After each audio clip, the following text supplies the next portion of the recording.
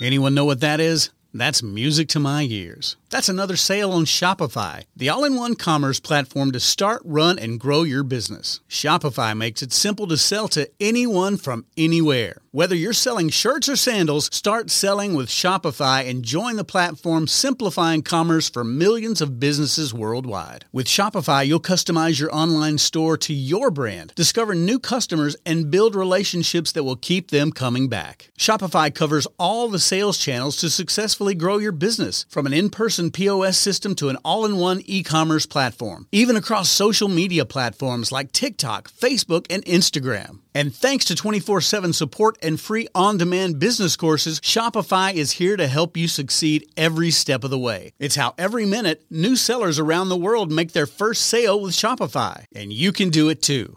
I love how Shopify makes it simple for anyone to sell their products anywhere. Whether they're ebooks or earrings, Shopify simplifies starting and running your own successful business. When you're ready to take your idea to the world, do it with Shopify, the commerce platform powering millions of businesses down the street and around the globe. Now it's your turn to try Shopify for free and start selling anywhere. So sign up for a free trial at shopify.com/C-Suite, all lowercase on C-Suite. Go to shopify.com/C-Suite, all lowercase on C-Suite to start selling online today. Shopify.com/C-Suite. You're listening to Thinking Outside the Bud, where we speak with entrepreneurs, investors, thought leaders, researchers, advocates, and policymakers who are finding new and exciting ways for cannabis to positively impact business, society, and culture. And now, here is your host, business coach, Bruce Eckfeldt. Welcome, everyone. This is Thinking Outside the Bud. I'm Bruce Eckfeldt. I'm your host. And today we're here with Vinay Tolia, who is CEO of the Flower Corporation. And we're going to find out a little bit more, but Flower is a Canadian company. They're focused on the grow side of the process, of the economy of cannabis process. And we're going to find a little bit more about what they're doing. Based in Toronto, they have a grow facility out in BC, and they are on the Toronto Exchange. So excited to talk to Vinay here a little bit more about what's going on in Canada, what they're doing with Flower, and kind of the future of cannabis here. Vinay, welcome to the program. Thank you so much, Bruce. Great to be here. So why don't we start with a little bit about you, just kind of your background, how you got into the space, how you got involved with Flower, and then we can talk a little bit about Flower and what you're doing with the cannabis market. Sure, sounds great. So I got into the space in a very roundabout way. My background is in finance. I was an investment banker in New York, and then I founded a hedge fund in 2006. And in around 2013 or 14, right when they changed the laws in Illinois, that I was based out of Chicago. When they changed the laws in Illinois to allow for medicinal cannabis, we started talking to some people who were applying for licenses to grow in Illinois. I didn't know anything about the industry, but I found it just fascinating from a business point of view and from kind of a social and justice point of view, and just invested personally in one of the companies I was applying for a license in Illinois. And that company ended up winning a couple of the licenses in Illinois, and I, became close with them and just started learning more and more about the industry and started learning, just looking all over the place. And then in 2016, we met, when I say we, the family office that was behind our hedge fund, and we met Tom Flo and his team, and we really hit it off, and it was really their expertise and skill in the cannabis space that we hadn't seen anywhere else. Yeah. And we realized this is the team we want to bet on. This is our edge. And we founded Flower in 2016.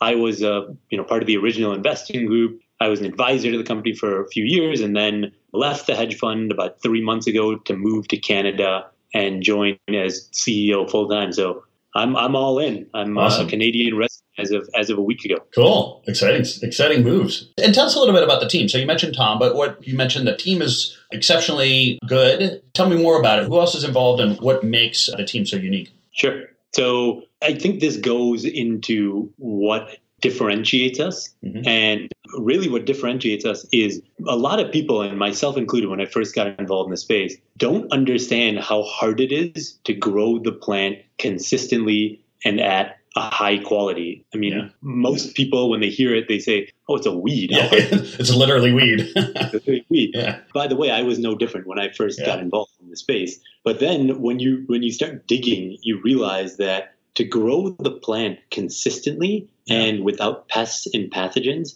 is very, very hard. I mean, you can have 10 different growers start with 10 identical genetic material, and you say, come show me your finished product, and you can have 10 different products of different chemical composition. So when you're growing for a medicinal market, right, you got to make sure that the patient is getting the exact same treatment every single time. Same goes for the rec market. People want that same experience over and over and over again. And that psychoactive and therapeutic experience depends a lot on how it's grown. It depends on how much light you give it, depends on how much water you give it, when you prune it, when you give it nutrients. So anyway, so that's, to me, that's when I talk about quality growing, it's a lot of those factors. The plant needs a lot of TLC, but to do it in a fashion that's clean, and I can get into that a little later, what that means, clean, it's really hard. So the original team was Tom Flo, who is the co-founder of MedRelief, which was one of the big producers here in Canada,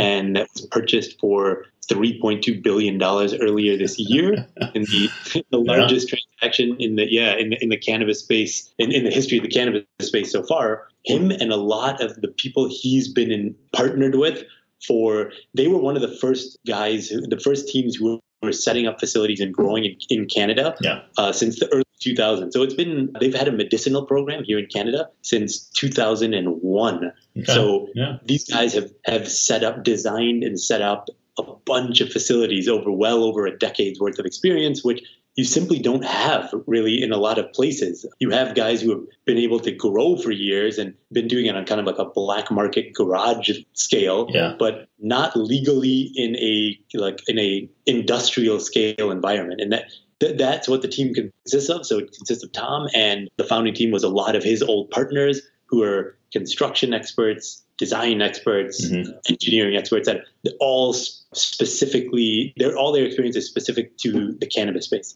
Yeah, that's great. I think the time frame that they have, the experience that they have, really is unique. I mean, and the scale that we're talking about, I guess, give people a sense of what, when we talk about growing at scale, like what is this, what is the volume? What does the facility look like? Like, what are we, like, just give us a magnitude vision here.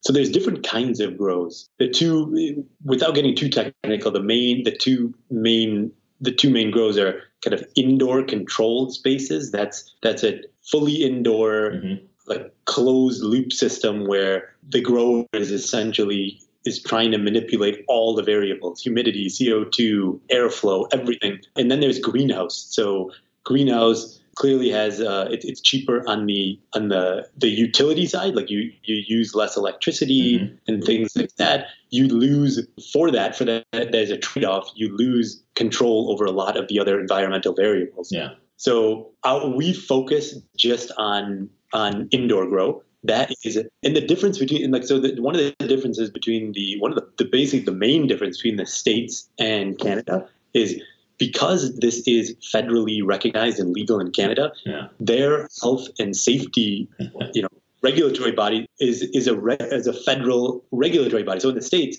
you have individual state by state requirements and different pesticides that can be allowed and some that aren't, and different testing regimes. In Canada, it's the equivalent of the FDA that does all the health and safety testing.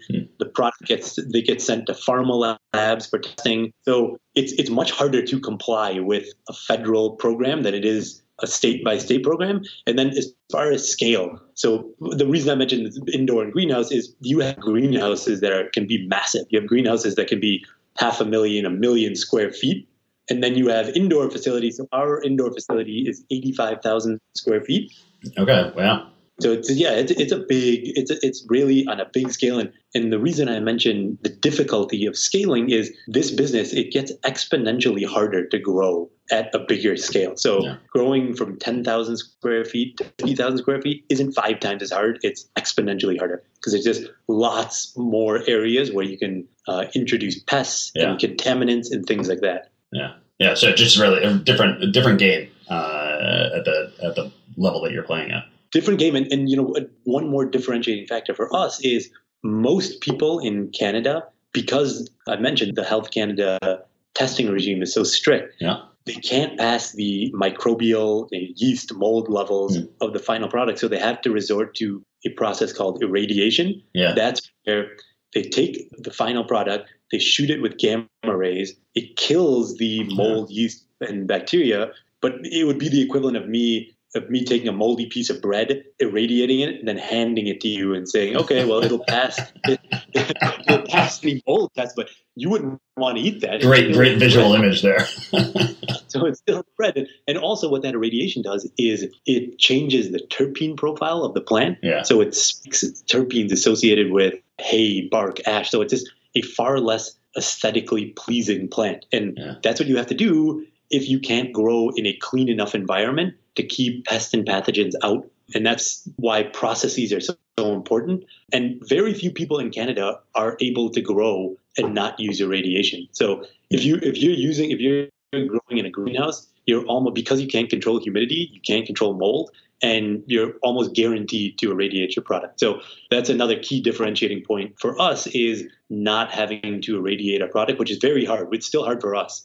And that's a big point of, you and I talked about this earlier, is quality, where this is not a commodity, and there's always been different kind of scales of gradients of price and quality, just like there's always been in the black market. There is now. And so not all bud is created the same. There's definitely very distinct differences between quality, between different strains, and even the same THC and CBD level. There's still a quality aspect that oftentimes you hear, it's going to get commoditized. Well, not really. It's because it's not like wheat or not like corn. There are discernible differences within the plant.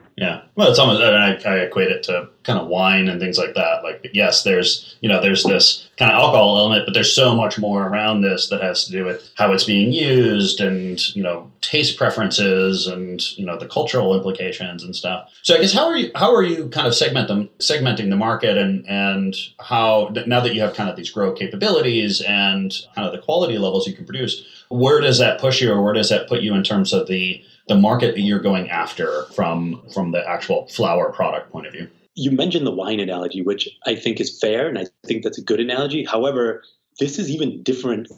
Oftentimes we struggle to find good analogies. I think wine is one of the better ones, but even with wine, because you can have a $500 French Bordeaux, and you can take, boxed wine, and they might not taste this exactly the same, but they'll still, even the cheap stuff will still get you drunk, right? But so while I think the wine analogy is, we struggle to find good corollaries for the space, I don't think it's as applicable, because you can have a $500 fancy French wine and $2 chuck you get at Trader Joe's, and both will get you drunk.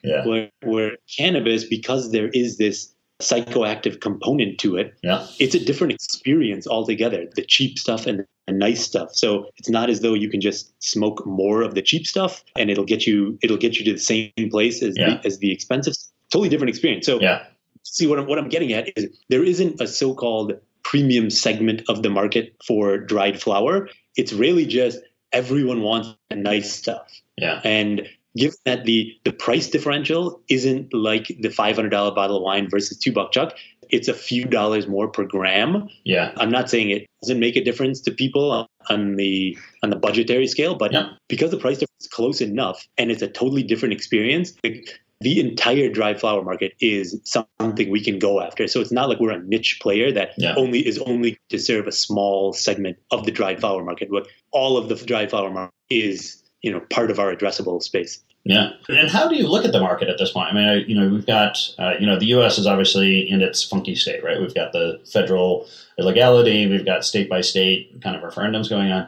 You're in Canada, right? So Canada now is federally legal. But do you see it bigger than that? I mean, lots of other countries are starting to look at cannabis legislation. How are you kind of looking at the market at this point from a cannabis point of view? Sure. So the beautiful thing about Canada is, because it's federally legal, you can basically go after the world from here, the world outside of the U.S. So we are absolutely looking at international opportunities, the EU is a big one. I mean, you saw the UK just this month has allowed for doctors to prescribe medicinal cannabis. France is talking about changing their laws. Portugal is talking about changing their laws. Germany is a very nascent market, but just a potentially massive market. We're looking at Australia. We're looking at Latin America. So we will absolutely play in any jurisdiction where we're allowed to. Yeah. And the thing is that if you look at the laws in most of these countries like Australia and Germany and whatnot,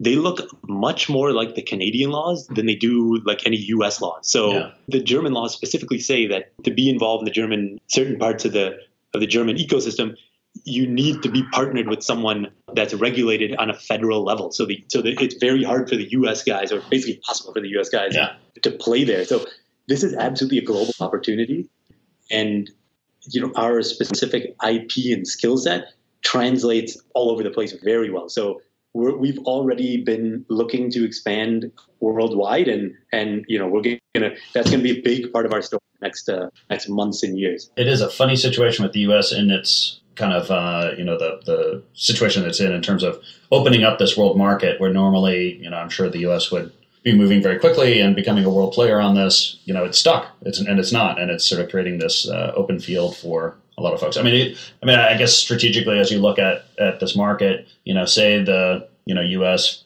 gets its act together and figures out some national legislation in the next 3-4 years. Like, is the game to get enough traction, enough footprint in this before the U.S. goes federal, or are you really looking at it as they're going to play a different game than you are, or than Canada is going to play? I think a lot of our skill set can be applied in the U.S. However, we have to be careful because we're listed on the Toronto Stock Exchange, and we can't have any U.S. assets. So we're not looking at the U.S. right now. We have a lot of experience and connections in the U.S. Oh, I'm sure, yeah. Know a lot of the players and all that. One interesting point is when indeed the U.S. gets its act together and goes federally legal, they're going to have to change the regulatory environment to a federal system if they want to export, in which I'm sure they're going to want to export. And so you'll see some kind of federal body, whether that's the FDA or someone else, take over on the health and safety side, and things will get much more stringent. And right now you have the U.S. operators, and I don't blame them at all. If I were them, I wouldn't be doing this, where right now they're growing to whatever standard they have to in the jurisdiction they're in, and they're not pushing to have their health and safety standards at Canadian levels, because why should they? That's just an added expense and an added headache that they don't need to undertake right now, right? Overcompete, but line when the walls come down and there's a federal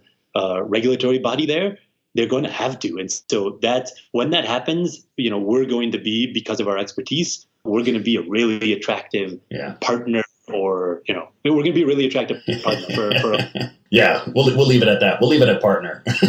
We'll see how things play out. So actually, let's talk about that kind of the investing side, because I think that, having been a banker, having looked at, businesses from a kind of a investment point of view, how does the investor in you look at this market? What are the things that, sort of the money side needs to kind of know about or educate themselves on if they're going to get involved in this market? How do you make good investment decisions? How do we look at this as like any other kind of sector or, industry? How do we make good business decisions, good investment decisions? Sure. So that's a tricky question given how story-driven this market has been so far. Yeah. The reason I got involved a couple of years ago is this was before the markets exploded. Well, the reason I got involved is, if done well, these grow facilities can be tremendously high ROI cash flow producing assets if you know what you're doing. And that's the difficult part. When I say know what you're doing, I just mean if you have the requisite skill set. And that's how I got involved. So I still try to look at this from a cash flow point of view, although that's kind of old fashioned when you look at what's happened with a lot of the with a lot of the names in the space. But eventually fundamentals will matter and cash flow will matter.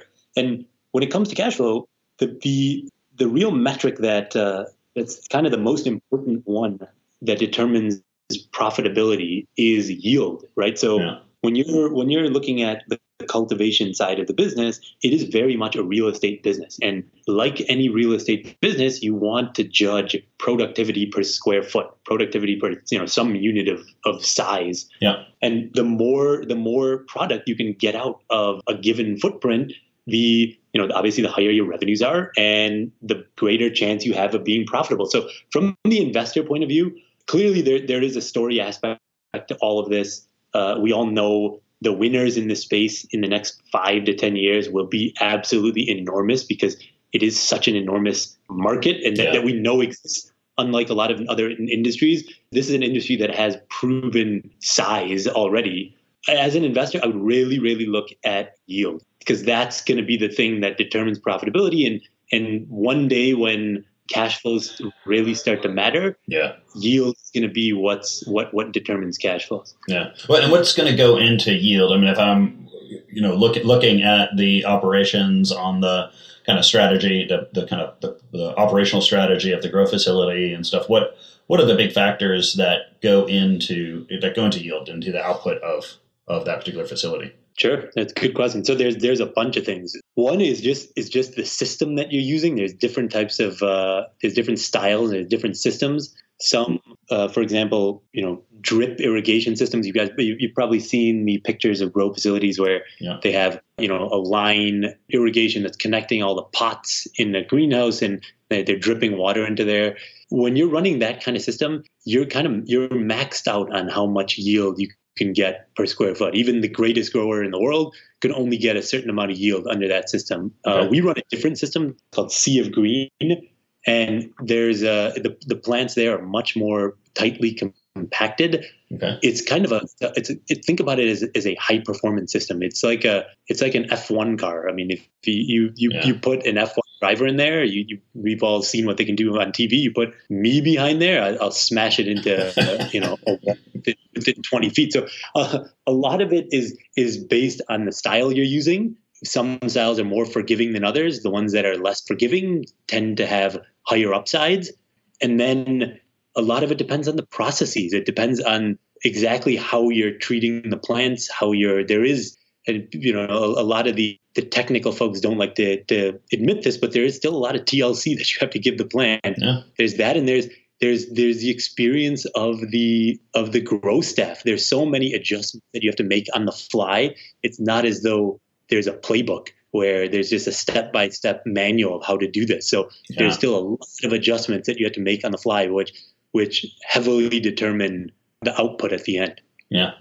Yeah. I've been sort of reading and seeing all this kind of tech now that's going into the grow process, the grow facilities. It's almost kind of this robo-grow kind of, theory or approach where, the more you can kind of measure and respond and adjust and have metrics and dashboards on, what's going on in the grow and how do I make sure that I'm hitting my yields, hitting my, the various levels, avoiding the contaminants, stuff like that. It's fascinating. It's very scientific from what it is. It very much is. It just, not to be lost in all that is it is still, there is still art involved. It's not as though it's a computer program that's been solved. There is still, because there simply aren't, it's going to get more and more automated. Yeah. People will get better and better at growing. There's no doubt about that. But we have this scenario where people are just don't have the requisite skill set. They don't have the experience. They don't have the 10,000 hours. Like anything else, you have to try a bunch of things, make a lot of mistakes. And there's a lot of smart people in this space that will figure it out over time. Yeah. But right now, they just haven't gone through enough cycles. They haven't made enough mistakes. Yeah. Yeah. How, so you're focused on producing flour. How far kind of up the chain are you going? Are you doing extractions? Are you getting involved in the actual, kind of creating consumer products themselves? Or are you focused purely on the production of flour? No, so absolutely. So here in Canada, the producers sell direct on the recreational side. They sell directly into the provincial wholesalers, which goes straight to consumers. So basically anything we produce on the recreational side is a consumer product. Okay. Now, that's the dried flour side. On the extracts, we will absolutely play in that space. Yeah. However, that won't be legal in Canada until next October. Now, right now, there's nothing available on the the vape and edible and all that. When it comes to extraction, because you're just pulling out a molecule from a plant and putting it into a gummy or an oil or something like that, the quality of the flower is less important. So while we will absolutely play in all those markets, here's our flagship product, and the thing we're going to be known for is the premium dried flower, because simply that's the hardest thing to do. That is, you could grow low quality stuff and just send it straight for extraction. Not many people, that's easier to do. Not many people can grow the high end flower, and that's where we want to build our brand around. Yeah, interesting. What's your strategy around strains and things like that?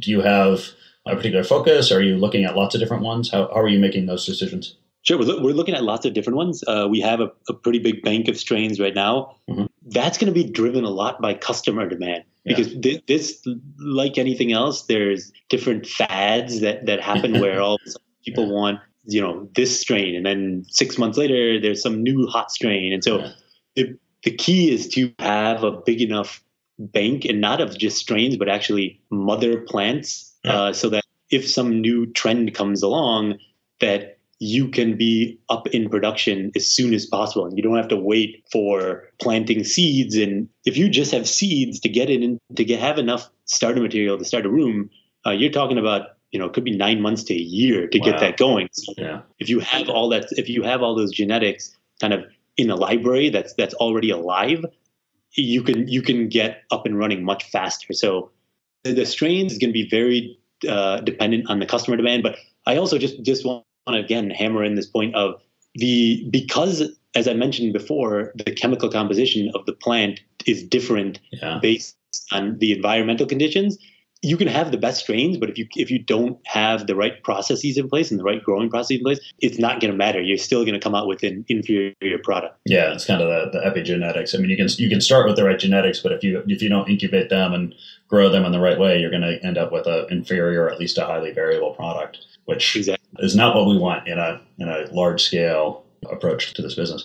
So I guess one last question I have is, as you look at this market, you're focused on this growth side. What are some of the other interesting kind of ancillary products, services, other things that sort of need to be put in place, or that are need to be innovated in terms of making this whole market work? Because it's more obviously than just the plant. It's like all the other things around this that actually make this market work. Where do you see kind of the opportunities or the interesting dynamics going on, or innovations? Companies doing interesting stuff to make this market happen. Sure. So just a point of clarification. It's not that we're just focused on the growth side. But I can talk your ear off about all the branding.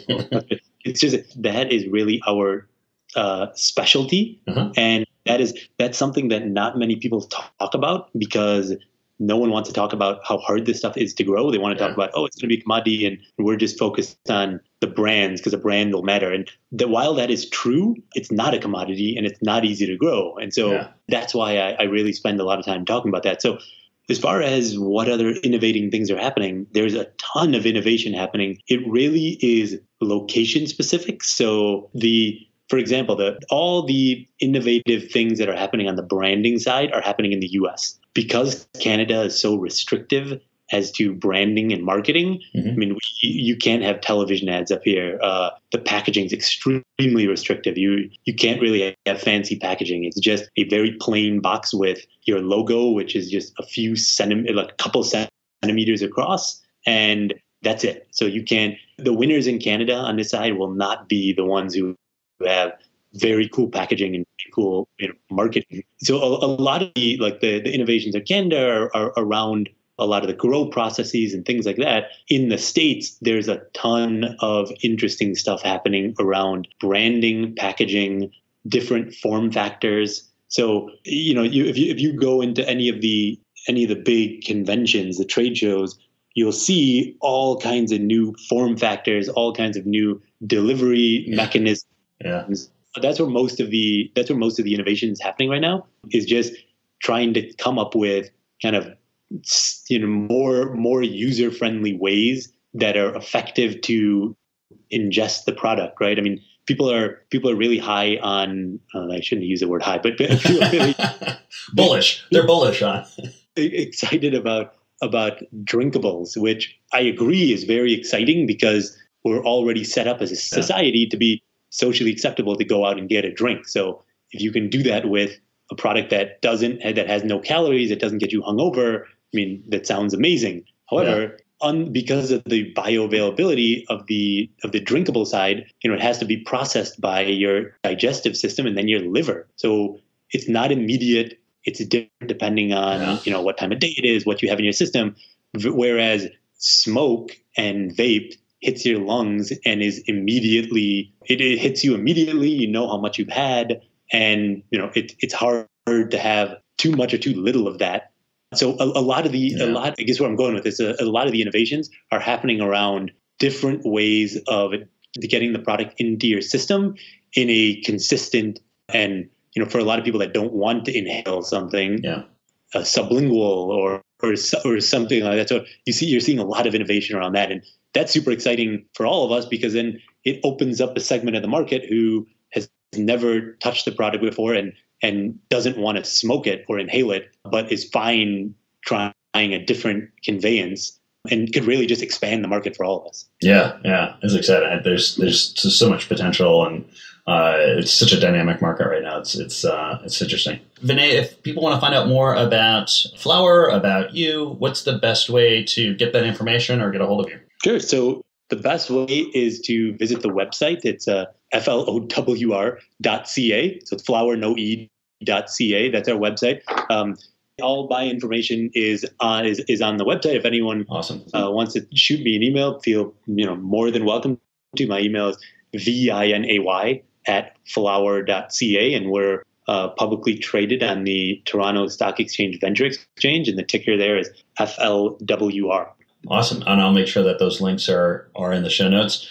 This has been a pleasure. Thank you so much for taking the time. I know you guys are on a fascinating wild ride and a lot to do to get these facilities up and running and growing and get this market developed and taking on the world here. So I'm excited for you guys. I appreciate the time. Thank you so much, Bruce. It's a pleasure to be on, and thanks for having me. You've been listening to Thinking Outside the Bud with business coach Bruce Eckfeldt. To find a full list of podcast episodes, download the tools and worksheets, and access other great content, visit the website at thinkingoutsidethebud.com. And don't forget to sign up for the free newsletter at thinkingoutsidethebud.com/newsletter.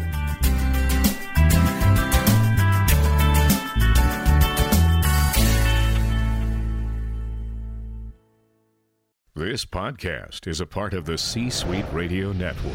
For more top business podcasts, visit c-suiteradio.com.